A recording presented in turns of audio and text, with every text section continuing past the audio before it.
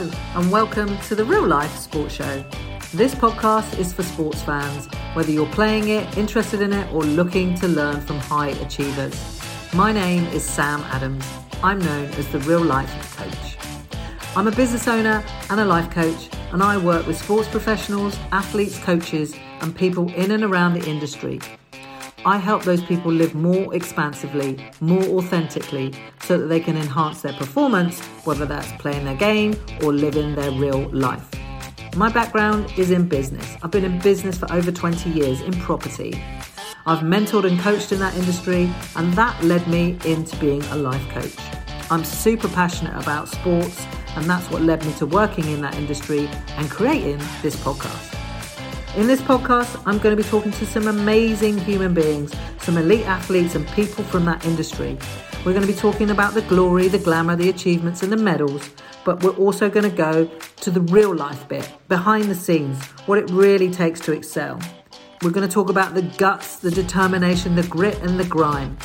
For you, the listener, you're going to get some great takeaways and insight, whether you're looking to achieve for yourself around your mindset or your personal development. This is the podcast for you. So, if you enjoy the podcast, I'd love for you to leave me a 5-star review and any comments you have. So here we go, the Real Life Sports Show.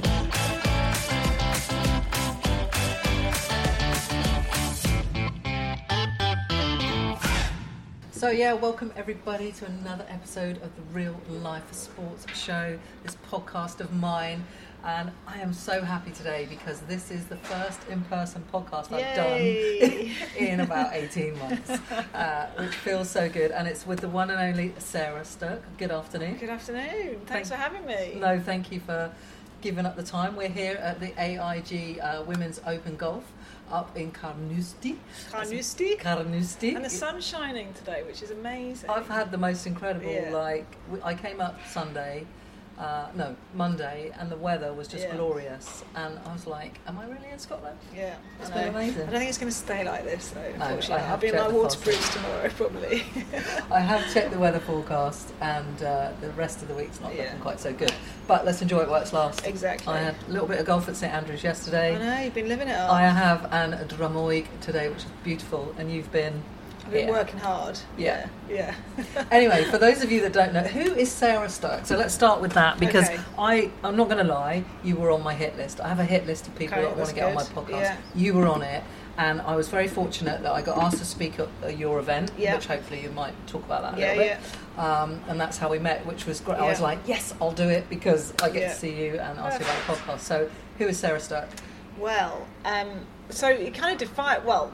I guess work, isn't it? That's kind of often how you define yourself. I mean, I'm golf presenter for Sky Sports.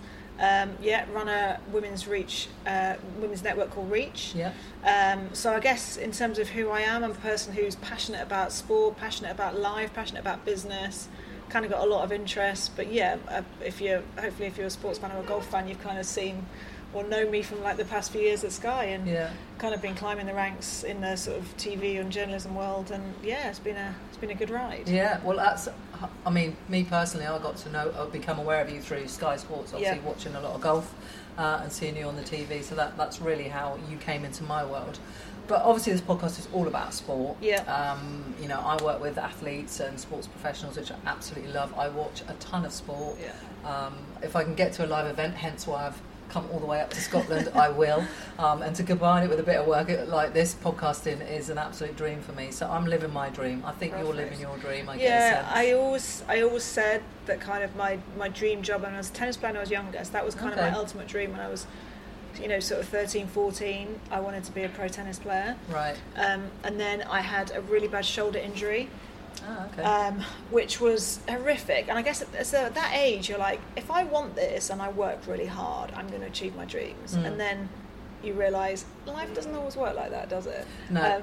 So that, unfortunately, that path was no longer the one I was going to be walking down.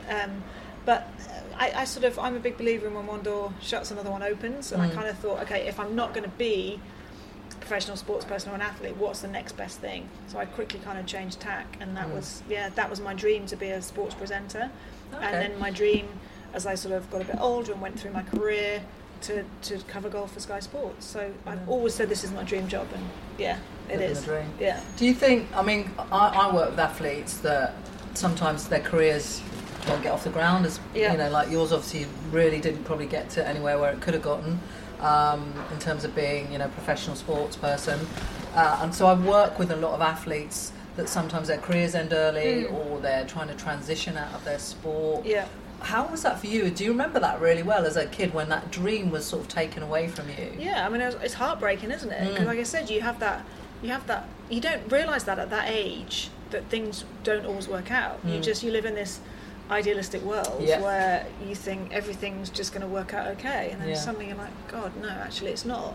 And I think at that age you're so resilient, aren't you? I mean, God, I wish I had that resilience now. I bet you have it. It's there when you need it, generally. But it's I think it's easier when you're younger, isn't it, to say, okay, that didn't work, but I'm 16, I've got the rest of my life ahead of me, and this is what I want to do now. So but it's hard, and I think it took me a lot. It still stung for a long time, because that's that your hopes and your dreams, and then they're just dashed by fate, by life. It's nothing, no fault of your own, and it was heartbreaking.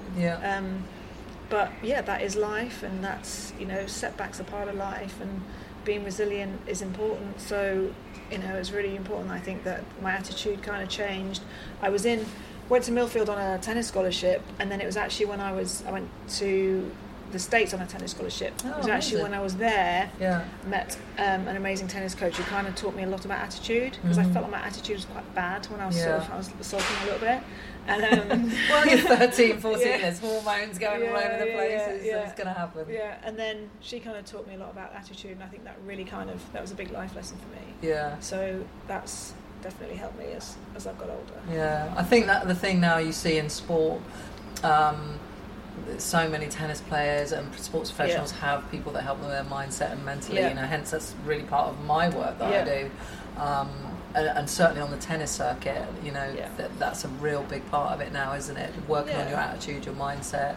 For sure. Changing that. You look at tennis and golf, and there's so much of sport between the years, but an individual sport like tennis and golf, certainly golf. I mean, I'm a keen golfer. I have been, for the last since university, really. I love it. But that stationary ball, how much time you have to think, it's incredible.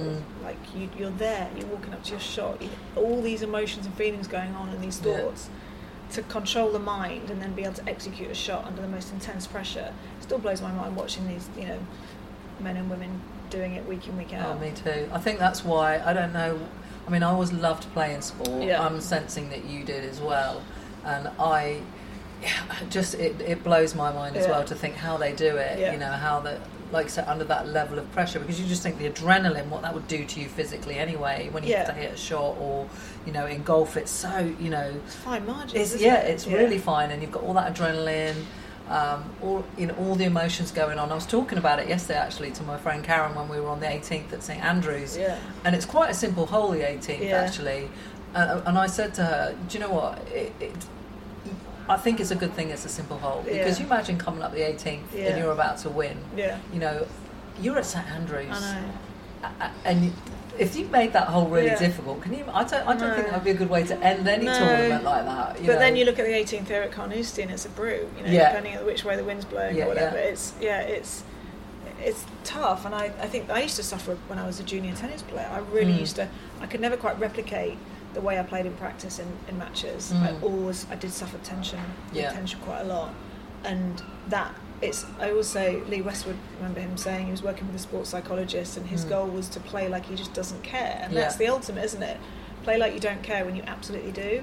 So being laid back and having those feelings and trying to get into that physically in that state is it's crucial, and that's something that I work on with people that I work with. It's not about not caring. I mean, you can't really ever eradicate that, but it's about you're just playing tennis. Like if I was working with a tennis player, it is just remember that this is just a tennis game, and you love playing tennis. So enjoy that experience in that moment. Don't think about what comes after it. Sport is very much in the moment, isn't it? To handle this point, this shot, or whatever, this stroke. you have to be in the moment, and it's very much about that. But actually, and I think Roger Federer, he had like a sports psychologist. I'm not sure if it's a sports psychologist, but he had someone helping him because his attitude was really poor in the beginning, and helped him flip that. And just to think, and I've heard him say before, I just go out there like I'm playing tennis. That I'm here to play. I love playing tennis. I just want to play a tennis match, and I'm not thinking about the Wimbledon title or whatever. I'm playing tennis, and I love playing tennis, and it's as simple as that. And trying to keep that. Yeah, but it sounds simple, doesn't it? But it's not. And I've always been like a massive overthinker as well, so to try and get my mind, to empty my mind is not an easy thing. No, and we were talking before, weren't we? And we were talking about meditation and stuff, and I believe it's super powerful, and that's a big part. Like, I'm really keen on self-mastery and personal development. That's kind of like my world, and self-mastery is about being able to quieten the mind in those moments when chaos reigns around you. That's how any of us can have a fulfilled life, isn't it? That we can quieten the noise because the world is going to keep doing what it's going to do. You know, what's going on out there, that's going to happen, but it's what's going on in here for you. If you can manage that, you master yourself, I do truly believe you're happier. You will have a happier, more fulfilled life. Definitely. But it's not easy. It's not easy. If you can help me with that, that'd be great. Yeah, I can help you with that. I'm still working on it for myself, but I've been doing it for 20 odd years, hence why I'm a coach. And I love that stuff because I just love human behaviour and how we think and trying to better ourselves, and I think that's an awesome thing to do. But I want to talk to you about sport anyway. I want to go back to sport because you got into tennis. So how did that happen? Was that through family? Were they keen to get you playing? Yeah, my dad was always very sporty, mum not so much, so I kind of followed my dad's path really, and just like the local tennis club, it was kind of, I mean, no real tennis in the background in the family, but just kind of fell in love kind of the local club, and that was it, and just kind of had a hook, played a bit at school, and then developed it, went to Millfield and on from there. But I started quite late, and I think at that, when you look back at kind of like Jennifer Capriati and you kind of that Monica Seles, and you sort of they're like child prodigies, and I definitely think maybe it's still the case in tennis, but I think maybe less so, sort of longevity, players are having longer careers. But I think just an automatic, always loved sport, tennis was kind of became my thing, and that's how it developed from there really. Did you play other sports in and around that? Like netball and hockey and stuff at school,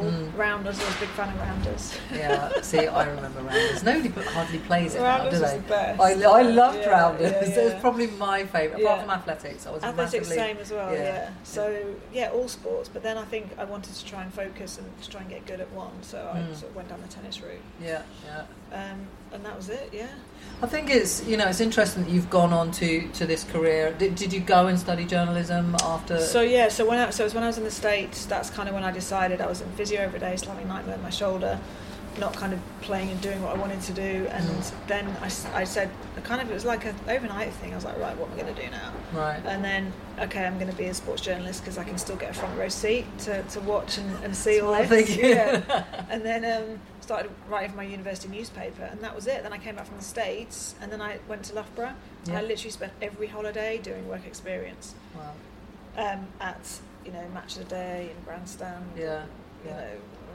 Daily Mirror, Daily Mail, everywhere I could really. I just made it it's not an easy career, very competitive, quite very cutthroat. Is it? So just because it's a fun career, it's a good career, everybody wants to do it. So I said, right, well, I need to dedicate myself and work really hard to achieve this. And that's what I did. I think having a plan quite early helped me. I never, once I decided, that was it. Just sort of kind of head down, and it's that passion and desire, isn't it? Which on the podcast we talk about that a lot. Obviously, you get a lot of athletes or former athletes, and we talk about that passion and that purpose and that desire and having that drive. But which is great. But also there's a double-edged sword to everything. I believe there's a paradox to everything. Were you kind of laser focused on this is my career and this is my path to the exclusion of everything else? Yeah, I think so. I just knew that I felt quite focused at that age. I think when I went to Loughborough, I nearly left. I got offered a job Match of the Day in my first year at uni. Not on the in front of camera, sort of behind the camera stuff, but I think it's one of those careers where experience kind of matters more than educational background really. So I did sports science degree, used the time at Loughborough to gain the work experience in the holidays, and then I did a postgrad year in industry. Well, I was at Manchester United Television doing the journalism degree. Yeah. So I became a fully qualified journalist. So, but yeah, I think, yeah, probably sort of, I mean, I probably look back and think I probably didn't lead a normal kind of university life. I wasn't the party girl that some of my friends were. Busy doing work experience. Yeah, I was even really focused at that age, and I think, you know, I think it's a little bit different now. I think you look at, I don't know, early 20s now, and they seem to, I think it's changed. Whereas at uni at that, you know, that time, that age, it was kind of like you just went to have fun. And, but I was always, I don't know, I always sort of thought, I want a bit more than that. Yeah. So I was always pretty focused on very focused on what I was doing. Yeah. And so, like I say, sometimes that can have you know, that can be other things. Like, you know, it's funny you're talking about like teenagers, and you know, you kind of like, you don't really think too far outside of the box, do you, or wider angles. I did a talk for some young footballers. And I kind of tease them a little bit, ask them a few questions and see about their thinking. It is very laser focused, which is great, like I said. But you have to have a plan B, I think, or kind of have other interests. And this is the bit that I do as a life coach with athletes, is that sport is a part of your life. It is not everything, and you can apply that to anything. Like you being at uni and being laser focused on, this is my career, this is what I'm going to do. That's great, but it isn't the be all and end all. It's not your whole identity. No. And on, you know, CEOs, guys, boardrooms, business owners, athletes, they can get really caught up in their thing to the detriment of themselves and other friends, family, and wider things. Did that happen to you, or did you? I think probably, I mean, for sure. I think probably relationships more than. I think, it's quite. I mean, I think the hardest thing in terms of the last 10 years has been probably travelling. So it's been, for me, one of the hardest things in life has been balance. Is, you know, how do you balance family, friends, work, self-care, you know, spiritually, what you need to, you know, what you want to aspire to do and be, and it's hard, because I'm the sort of person that I want it all, you know, and why can't you? But it's hard to get that balance right. Something often slips, certainly for periods in your life, and I think the job has been quite all-consuming, and I've always been really conscious of a good work-life balance, definitely, but you don't always get it right. And I think, but it's a demanding job. It's kind of, you know, it's not like you can, one day you're not feeling very well, you're just not going to turn up to the office. You know, if I'm not there, I'm not on air. I'm not, you know, I'm letting you. There's a program there. There's a whole load of other people behind what you're doing, and so it's a case of showing up, putting the face on it, as it were. You know, and it's hard. Like sometimes, you know, stuff going on in your life, or things happening, you've got to smile, put your lippy on, and get out there in front of that camera, and you're like, this is the struggle today. It's literally like game face, isn't it? But that's same for athletes, right? Yeah. So get that, but it's rewards have been massive, and an amazing career, an amazing job. But it's like anything, it's high pressure. Again, you know, sports stars have to. There's pros and cons to everything. So it hasn't. I don't think it has always been easy, and I think, you know, Sky's an amazing place to work, but they demand quite a lot of you, and they demand high standards. So you're always on it, and you know, the travelling for sure has not been easy. You know, long periods away from home, and I've cut back on the travelling the last few years, definitely. Is that through choice? Is that because you're more established in your role and you can do that a bit less? I think when you're young, early on in your career, you're kind of you're trying to make it, aren't you? And you'll just say yes to everything. And it's easier to put your demands out there as you get more established and part of the team. So for sure. Yeah. Makes sense, I suppose. It's like any career, isn't it? Once you got, you know, you'll do anything to get your foot in the door. Once your foot's in the door and you show you've got, you know, you're good at what you do, then you can maybe squeeze a little bit more juice out of the orange, so to speak. Yeah, I mean, I think even like my contract when I first started at Sky, I was probably doing 30 odd weeks, whereas now my contract's 20 weeks. So even that's just a massive difference. Wow, yeah. And it's demanding as well. It takes a lot out of you. If you're flying back from the States and you know, you're landing on a Tuesday and then fly back overnight Monday night, landing on a Tuesday, then back in the studio on Thursday. And the jet lag's brutal. Jet lag and me are not friends. I could not do that. I'd need a week.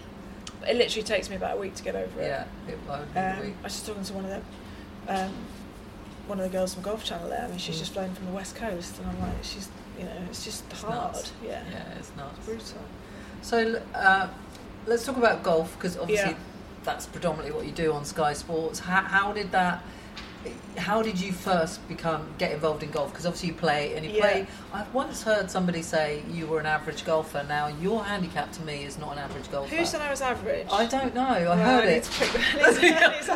We'll find them and we'll hunt them down. Yes.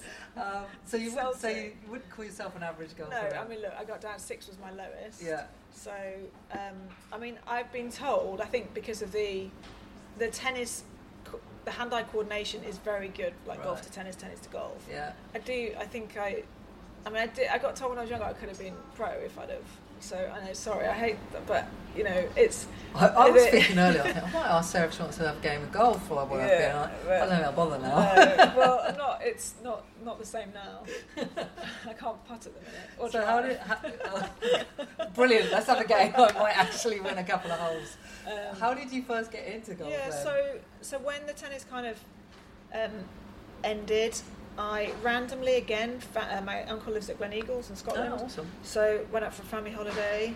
Had a hit, like totally hooked from day one. Instantly, day one. Brilliant. I mean, it's not hard to fall in love with golf at Glen Eagles because it's stunning.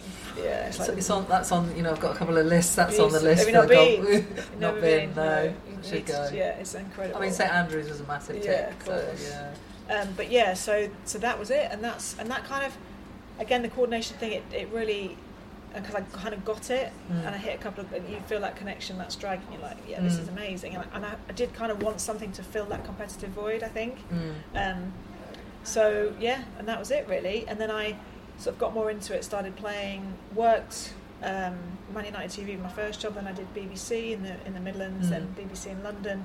And then as I got more into golf, I then knew that I wanted to try and specialise in golf. Right, just falling in love with the game, playing it and watching it. Loved it as thought as a career opportunity. Amazing, nice people. You get to travel to some nice places. It's a nice sport to work in. Not many bad golf courses, really, is there? No, I mean, most of them. Yeah, exactly. It's just a good sport. So that was kind of it. And I was like, I want to do that. So that was kind of the plan. And worked my way, and brilliant. So Setanta was my first kind of big golf job, and then when I was there, when the Sky job came up, I'd obviously had some experience in golf. Yeah.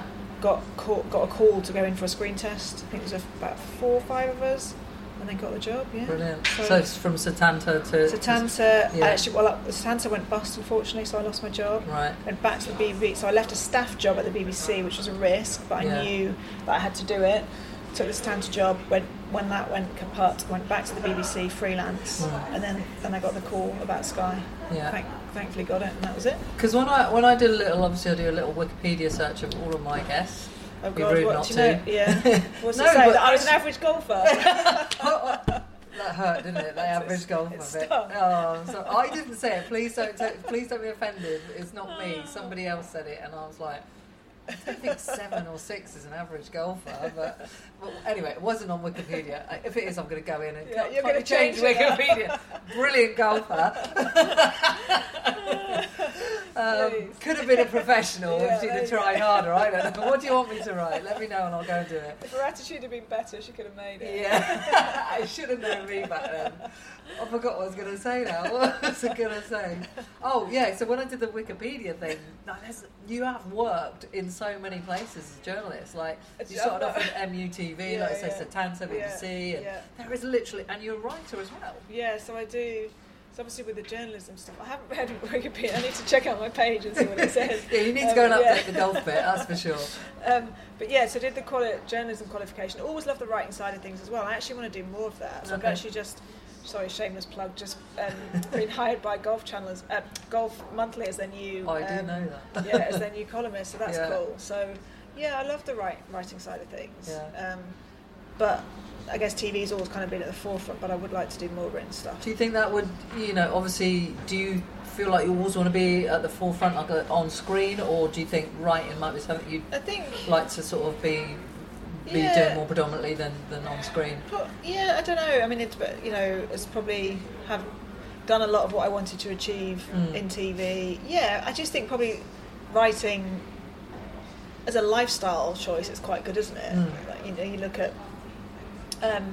with COVID and what's happened, and the ability to maybe, to still work, but to be at home and a bit more. And so I think I would like to explore that, definitely. Yeah, I'm no writer, but I've written a few articles for magazines and stuff like that. And for me, it's a challenge, it's a personal development challenge, because I left school with not very little qualifications. So to write and get something published for me was like a massive win. And now September I'm starting to write my book, which will be amazing. But for me, it's a real stretch. But even though it's a stretch, I can feel the beauty in it. It's something that every day I think, write something today. It doesn't really matter what it is, just write. It's very there is a beauty. I find it very therapeutic, but I just find it really rewarding as well. It's quite magical. Whereas sometimes, your TV's amazing. It's very kind of instantaneous. Sometimes it can feel a bit soulless in a weird way. Well, it's there and it's there and then it's gone, isn't it? Really? I know you can watch things on demand and repeat, but actually books. If I think about, I've got loads of books. I always have about 5 on my bedside table, and I turn the pages down, I highlight, I write in them, and I'll go back to them, pick it up. But TV for me is not something I do that. Like you say, for me, it's very, it's there, it's gone. It's gone. Yeah. So I think there is there's a beauty, skill in writing as well, and also being in that right mindset, that frame of mind to be able to put pen to paper and produce the goods. I think is and when you do, it's really satisfying, because you've kind of got to be in that flow. So to get it right, it's very hard. Do you find, like for me, if I'm going to write something, I have to just go away, complete silence, and be in a little gin corner. Helps. nice. What is it with gin? Nice Everybody loves gin. I don't know, something about it kind of helps. Don't like it. Do you know? No. I wish I did. It's my tipple, so Is I'm it? not a big drinker, but I do like a gin. So I don't know. There's something about a nice gin and tonic and a journal. Do you need a nice journal? Does it need to be pretty? A nice pen. Exactly. It's I'm like, I use this. Look, get your biro. The digital notepad, which is that I've the not even remarkable looked at. one? Yes. So I need to get myself one of those. I've got like 50 questions on here for you that I've not even looked at. I didn't think I'd need them, but I always have them as backup. But writing's very therapeutic, isn't it? Yeah, love it. And so if I can do more next few years, that'd be great. Do you think you want to write a book, or is it just you're happy with the columns and things like that? I've got a couple of ideas for books actually that sports related. One sports related. So I did a series we kind of did it in COVID called Life Lessons Through Sport. That I did that was on my list of questions to talk about that. So which was amazing, and I kind of want to do. Hopefully, we'll do more series of that. But I think potential with a book as well, maybe. Yeah, I'd definitely buy that book. Yeah, I would love to write that book, quite frankly, because I read sporting books and about being your best, about attitude, about mindset, about what it takes to be elite, which is a bit of what this podcast has been about. Speaking to people that are in the industry and elite athletes and what it really takes, and that's obviously the lessons that your program. I've always just really been into the mental side of sports psychology, like you said, the personal development, being a better person, self-mastery, all that. I love that. And so for me when I'm speaking to the players, like this week, for example, I'm doing, the hosting, but the post-round interviews, and you get, like 2 or 3 minutes post-round. It's very kind of reflective about... That's quite pressurised, isn't it, to do those 2 minutes? Yeah, it is, but it's very reactive to what, their season, their round today, the challenges of this week, and which is great, and I love that side of it, but I also love the more kind of sit-down, deep interviews, finding out who they are, what makes them tick, what the pressures that they feel, and what goes on inside their mind. And that's kind of what Life Lessons Through Sport was all about, resilience, attitude, keeping positive in adversity, growing from adversity was one of the themes. And I just found it enthralling. I know some of their stories anyway, like we did Ian Poulter on attitude, for me one of the best sporting attitudes out there. And he said he's obviously a good player, but he's 95% achieved what he has because of his attitude. And people with way more talent and half his attitude haven't got near where he has in his career. And that happened, I always say that, and when I'm talking with, whether it's a client or anyone, you can have all the skill in the world, but if you've got no will and no decent mindset, you are not going to win. And if you've got a starting line and you've got a guy that's in top physique, physically, ripped and trained to nth degree, but their mindset is shit, but you've got the guy that's, he's in pretty good shape, but his attitude is off the chart. He's going to win. Yeah, definitely. He is going to win, and that's just how it is. And every athlete that I've interviewed, every athlete I've worked with, they all get it, and they all know that. I was talking to a UFC fighter, Raquel Pennington, last week, and she said for her, mindset and attitude is 90% of her getting in that octagon. Yeah, that's incredible, and most athletes will say that. Yeah, so I've always kind of loved that side. So if I could do more in that genre, that would be amazing for me. Out of that series that you did, who was? I know you did Pulse, and I know you did Jimmy White. Jimmy White was brilliant. Was he? Was that probably one of the ones you enjoyed the most? Because randomly I used to love watching snooker. Yeah, I did as a kid. Yeah, my dad used to watch it, so I watched it with my dad. My dad was like sat there in the lounge smoking his cigar. It was just something about, I don't know, like sort of the cold winter nights watching snooker. Did you used to watch Pot Black? No. On Sunday, didn't watch that. No. I'm really old though, so I'm older than you. So apologies. I I don't apologising. I'm just older than you. It was this on Sunday. Used to have this thing called Pot Black. I'm trying to think of the guy that used to host it, but anyway, and they'd just play snooker on a Sunday, and it would just be like this series. So look it up. Yeah, well, you probably won't. But I'll Google it. But Jimmy White was cool. Just kind of, and that's still that belief that he still has that he can be a world champion. Yeah. What is it? What was he? 57, I think he is. Is he? Yeah. Wow, Christ. Still believes he can do it. It's like Serena Williams, isn't it? I mean, I'm a huge Serena Williams fan, and I know lots of people have written her off many, many times, and she is still here. She's playing the US Open this year. I know she mentally thinks she can still do it, and because of her attitude and her mindset, there's every chance that she can. It's just belief, isn't it? Like how many people, if you don't believe it, no one else is going to. So you've got to summon that belief from somewhere. Absolutely. So no, he was good. Adam Rippon as well talks about authenticity, kind of dealing with sexuality, and as a high profile athlete, that was really cool. It's just, so I think just kind of what they have to deal with and what they've done in their life, really. Yeah, it is fascinating, isn't it? It is. Johnny Nelson, the boxer, confidence issues, used to have massive self-doubt and confidence issues. That imposter syndrome theme comes up a lot. Don't think I'm good enough, and yet they go on to have a great career, and now obviously in the public domain with Sky, talking to millions on the camera, on TV screens. So do you ever get that? Do you ever? Because obviously you're sitting there, and there's a lot of people watch golf on Sky. Yeah. Do you ever get those? Did you in the beginning? Yeah, is it something you managed and dealt with? And I think bigger events certainly. Like the Ryder Cups and the Opens and the Masters. You've done the Ryder Cups. Yeah, I've done the Ryder Cups and the Masters, and the Masters is nerve wracking. Is it? Because you kind of got to be on your best behaviour because of the rules and restrictions at Augusta National. So you're always a bit like, I've got to be careful what I say. Right. You can't be as expressive as you can at the other majors. That's the one thing about sport for me, and I watch a lot of sport. I listen to a lot of interviews and things like that, and I hate how I guess it's structured, some of the interviews. Like, I used to watch a lot of football interviews, and they just say the right thing, and I just don't watch them anymore because it's so vanilla. Yeah. And me as a viewer, I just don't enjoy that. No. Hence why I do this podcast probably, because I just want to have a conversation. Yeah, exactly. Can we just have a chat about how was that, and keeping it really real. Yeah. And I see a lot of interviews, and I appreciate what you're saying, that obviously there is etiquette at some of these events. But one of the things for me is that I think sport has lost in those interviews some of the realness and the rawness of it. They're media trained, aren't they? And they have to, I think a lot of these athletes and sports stars, they don't need that added distraction. So, for us, Rory McIlroy is always a great interview. He's always honest. He always gives you sound bites. He always gives you stuff he's giving us stuff that we want for our jobs. Yeah. Whereas it maybe doesn't always benefit him. No. He doesn't want to be in the media. He doesn't want to be quoted. He doesn't need to be. It's a distraction from what he's trying to do.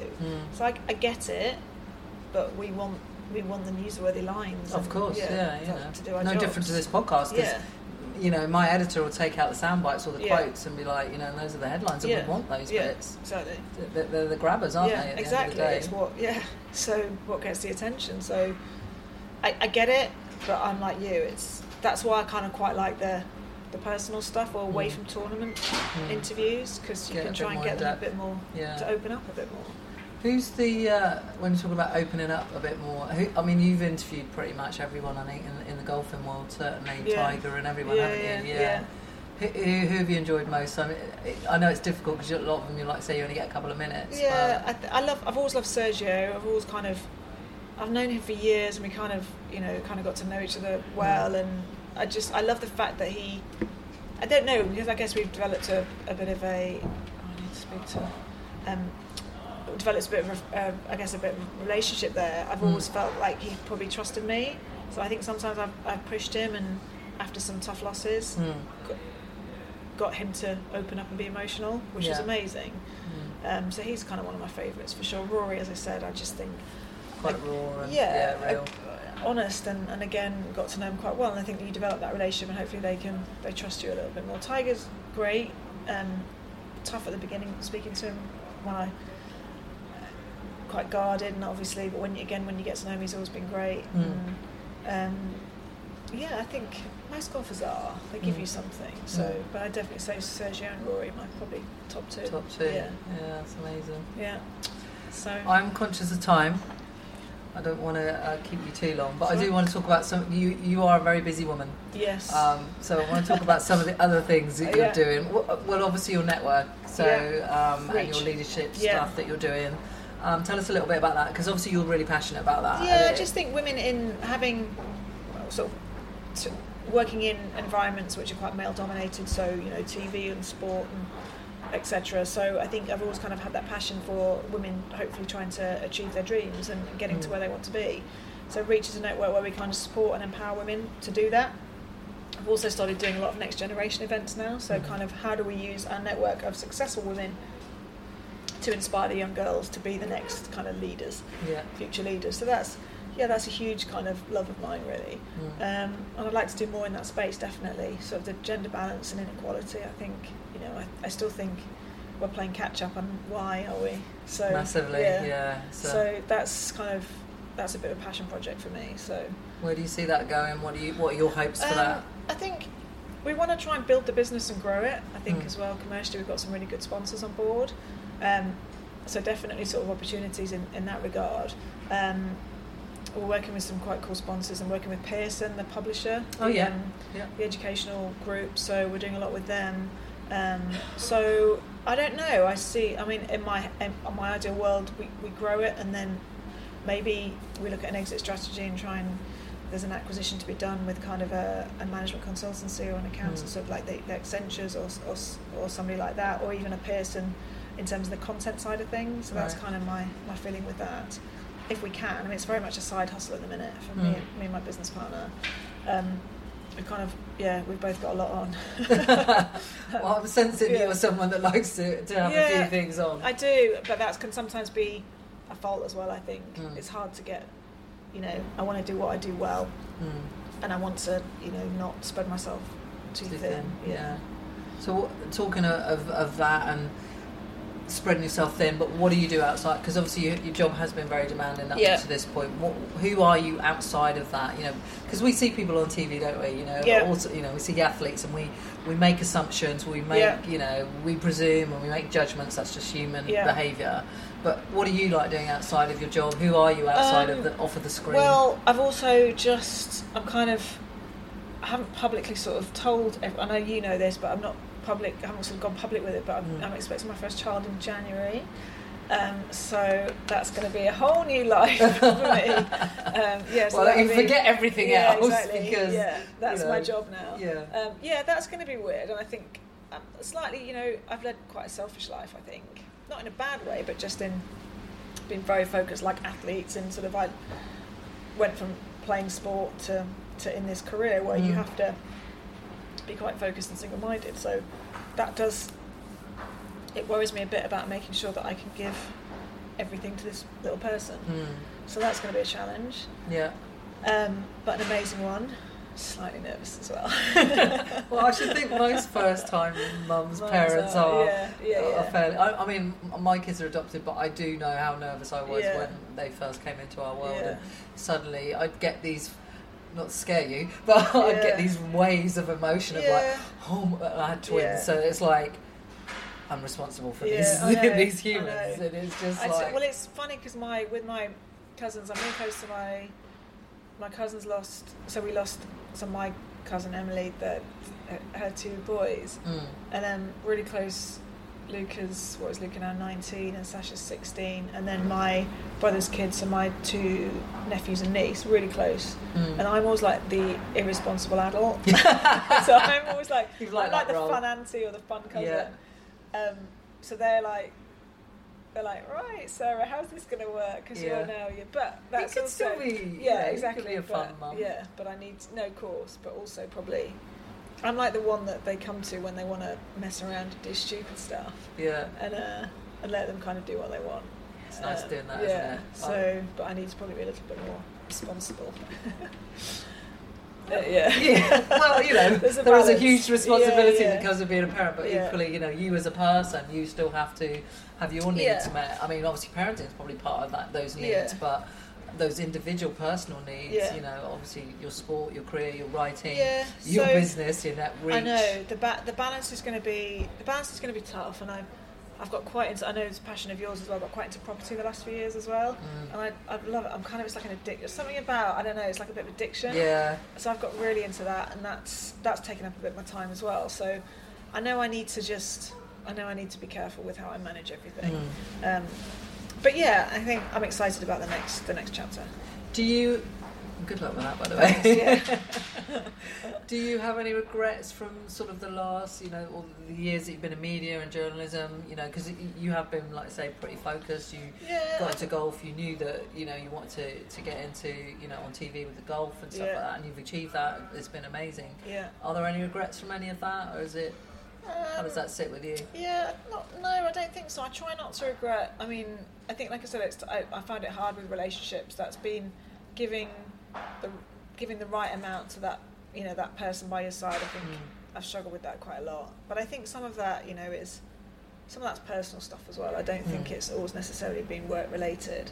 I try not to live life with regrets, because I think you do what you make the decisions based on what you have in that moment. Absolutely. And you don't always have our best stuff in that moment. So I've been very hard on myself the last few years, but I think I've got a bit kinder to myself now. And some people close to me have helped me sort of get that self-love back, because it's not easy. No, it isn't. I think a lot of driven people are really tough on themselves. Yeah. Really, really tough on themselves. And one of the most wonderful things you can do for yourself is to be compassionate with yourself and learn to, apply that self-care every day, and even in the smallest little way. I think so. And I think it's a good habit to get into if you can do that. I used to be incredibly tough on myself, and when I was first in property, like I was like, and I had to learn to sort of. It didn't bring me happiness. I love property. Don't get me wrong, but I wasn't fulfilled. I think that's why I do what I do now, because I've learned the fulfillment bit will bring joy to all the other bits. Exactly. When you have a passion. You might be great at it, you might be Ronaldo or whatever, a football player, but actually, if Ronaldo's a fulfilled human being first, his level of ability and performance and enjoyment are going to escalate. No doubt he'd probably still be an incredible footballer, and maybe, but the levels that you can take yourself to and the enjoyment that you can have, if you can get these basics right, definitely off the chart. Off the chart. And I think that's what we're all searching for, aren't we, as well, with, that happier I am sort of in myself, happier I'm at work, and I think the better you are as well. So, for sure, You're certainly in a happy place right now with the baby coming. I am, it's, life's good, just need to get through the birth. So here's a quote. I always ask this question, and we'll probably finish up on this question, but I always ask this question to clients. When they first come to work with me, if we were to pick up the phone 3 years from now, and have a conversation, and you'd had the best 3 years of your life, what would you say to me? I've had the best 3 years of my life. No one's ever said that. What's happened in these 3 amazing years? Where are you? Yeah, I think just being adapted and being comfortable to being a mum. I think I've definitely been on a bit of a personal journey. I think went through a lot of my early years kind of just not really, I don't know, kind of enjoying life and, well, loving life, but probably had to grow and develop as a person, and what's happened has made me do that. So I think I've realised the value of inner peace, and when you don't have it, how horrific it is. Yeah. So I think that balance between all areas of my life, but finding that kind of, you know, when you sat down at the end of the day with a gin and tonic and you're reflecting on things, just that kind of calmness, that, yeah. And that comes back to kind of the spirituality stuff as well. I've always been kind of a spiritual person. I think just finding that inner, despite what's going on, you know, finding that kind of calm and happiness, even if there are tough things going on in your life, is special, and it's not an easy thing to do. No. So I think I want to really work on that and have that kind of higher level of inner peace, definitely. Yeah. And I think just be hopefully a good mum and happy personal life, and also with my work and what I'm doing, kind of that fulfillment. Would you'd still be working at Sky? That would be your aim? Yeah, just see what happens, don't know. I mean, there's other things, you know, I want to do more with Reach. There's other kind of projects I'm kind of looking at right now, so I want to do a bit more commercially, business-wise, I think. Because you're quite business savvy as well, aren't you? I haven't really touched on that, but you are as well. And I really like that side of things. I'm also conscious of how tough it can be, though, and how much time it can take up. So I'm looking at probably more kind of investing, so looking at other opportunities without actually having to run something myself. So hopefully I can be a part of something that does well, and, you know, I can get out. Well, it's nice when things run, and that's the beauty of one of the beauties of property, isn't it? If you can get the right sort of portfolio that it kind of sits there and feeds the pot, as it were, without too much of your intervention. That's a good thing. So. Well, I wish you well with it all. Thank you very much. And the inner peace bit, I'm totally on board with that. We all have it within us. It's how it's whether we take the time to tap into it, we take the time to slow down enough to listen to our intuition, our gut. And sadly, you know, I think we were saying before we started recording, you know, about slowing down. But you know, the way that you're going to get that inner calm and that inner peace for all of us is to slow down. And yet we live in this fast-paced world.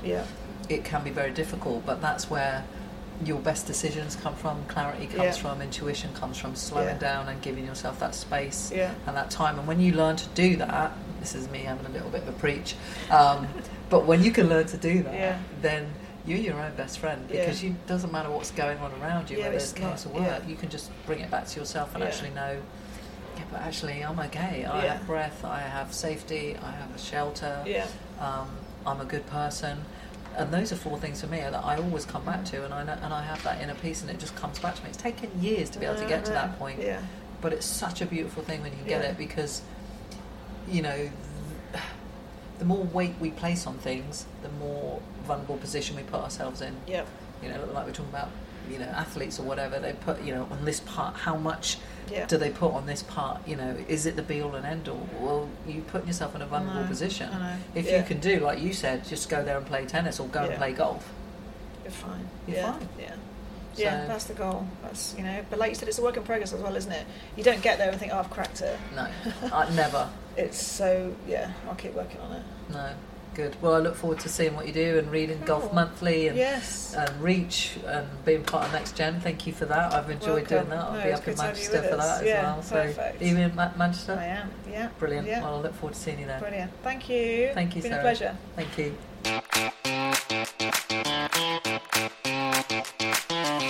You've been listening to the Real Life Sports Show. I hope you found some value and joy in this podcast. If you have, then please tell someone else about it. And also, while you're at it, why not leave me a 5-star review? Also, you can share it on your socials. You'll find me mostly on Instagram at Sam Adams Coach. You can also check me out at my website, sam-adams.com. Send any comments or any interest in coaching or speaking to my Instagram. Just drop me a DM. I look at all my messages and I respond to every single one of them.